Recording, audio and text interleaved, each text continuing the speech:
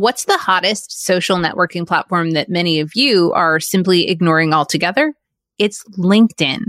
It's not just for job searches and resume posting anymore, y'all. In fact, if I had to FMK LinkedIn, Instagram, and TikTok right now, I would marry LinkedIn for sure. So how can you build your LinkedIn influence, and why should you? I'm sharing the juicy details on today's episode of the Rising Tide Talent Show.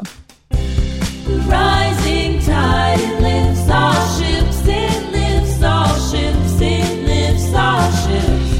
The rising tide, it lifts all ships, it lifts all ships, it lifts all ships. Well, here comes the rising tide.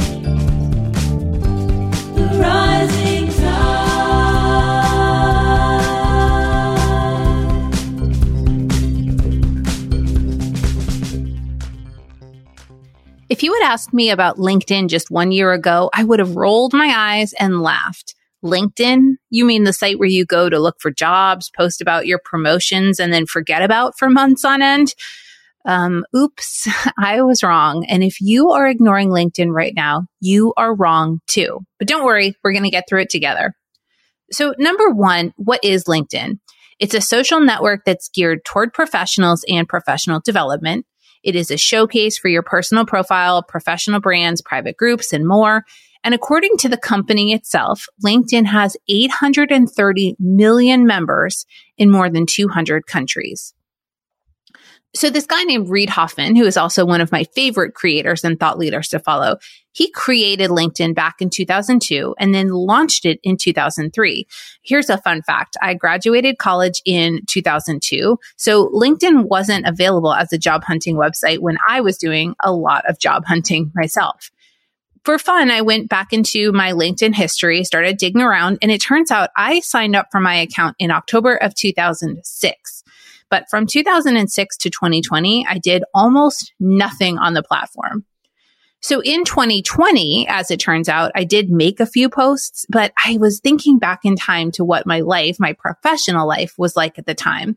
And I was playing a more active role in talent recruitment and hiring people at the time. I was working in-house as a senior leader for a wellness company. And so I went to LinkedIn to see who could we maybe recruit to join our team. But even then in 2020, I would say my air quotes strategy was to post and ghost. I didn't worry about or even think about curating a strategy to not only post and be seen, but to network and communicate and have great conversations. But I'm going to get to much more about that later. That brings me to point number 2. What is the benefit of being on LinkedIn as an active user? Well, here are some of the bullet points that I came up with. I think LinkedIn is really beneficial for networking and having great conversations. It is extremely helpful from a lead generation and sales standpoint. You can find and have conversations about and ultimately book speaking opportunities. And yes, it is still a really good platform for recruiting and headhunting and job searching, and also being more visible and approachable if you are thinking about the next steps for your career. Number 3. You might be asking, who is LinkedIn a good fit for? Well, my glib, obvious answer is, anyone who's seeking personal and professional development and growth. But I know that's not really helpful. But here's what I think today's LinkedIn is a great fit for. There are some obvious roles like founders and CEOs, HR, VPs of talent, recruiters, people who are advertising LinkedIn copywriting services, professional speakers. Those are somewhat obvious. But the people that I'm most excited to see and connect with right now on this platform are much more diverse in their work and in their approach. So I'm thinking about digital course creators, coaches and consultants, online business managers, social media managers, podcast producers, newsletter publishers, much, much more. Point number 4, what kind of content works on LinkedIn? This is the magic. This is the real reason that LinkedIn is my favorite platform right now. You see, LinkedIn rewards longer form, text-heavy content, and photos and videos are much less important for your growth and engagement. The most successful content on LinkedIn has nothing to do. It's the polar opposite with dancing and pointing and lip syncing. But I do want to stress this. truly no shade to that type of content because I don't care if it is cringe, as my kids say, or tacky or cheesy.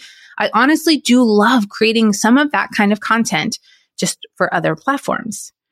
On LinkedIn, it's so much more about thoughtful, provocative, inspirational, aspirational storytelling in big caps, and engagement, not only on your own content, but on content published by other people. I started my online creator journey as a blogger, and I loved writing those long, juicy posts.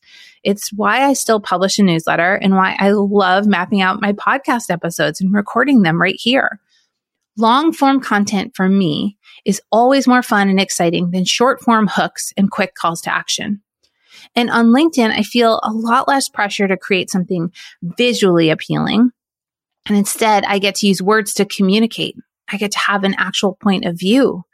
I get to ask questions and bring my perspective and ask others to weigh in and help shape my perspective. Do I still post videos and photos on LinkedIn? Sure, if that content advances my point in the story, but I don't do it just to do it. Where on other platforms, it's all about the visual content first and the story second. And then point number 5, how can you get started on LinkedIn and actually get results? I will admit it is shameless plug time. I love the platform LinkedIn so much, and I find that so few people in my circles actually use and know how to use it that I've created a brand new Linked Influence Challenge. You can learn more at risingtidetalents.com/LinkedInfluence waitlist.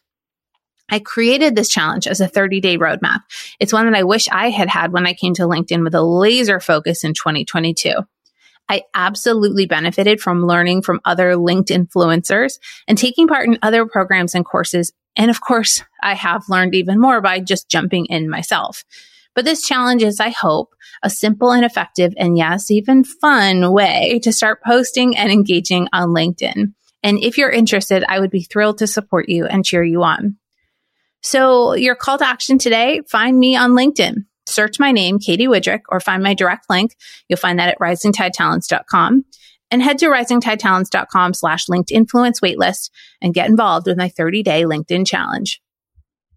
Thank you for listening to the Rising Tide Talents Show. For more, follow at Rising Tide Talents on Instagram and visit risingtidetalents.com. You will find show notes, resources, and much more from today's episode at risingtidetalents.com/podcast. I'm your host, Katie Widrick. You can find me at kwidrick. Until next time, remember, a rising tide lifts all ships. The rising tide lifts all ships.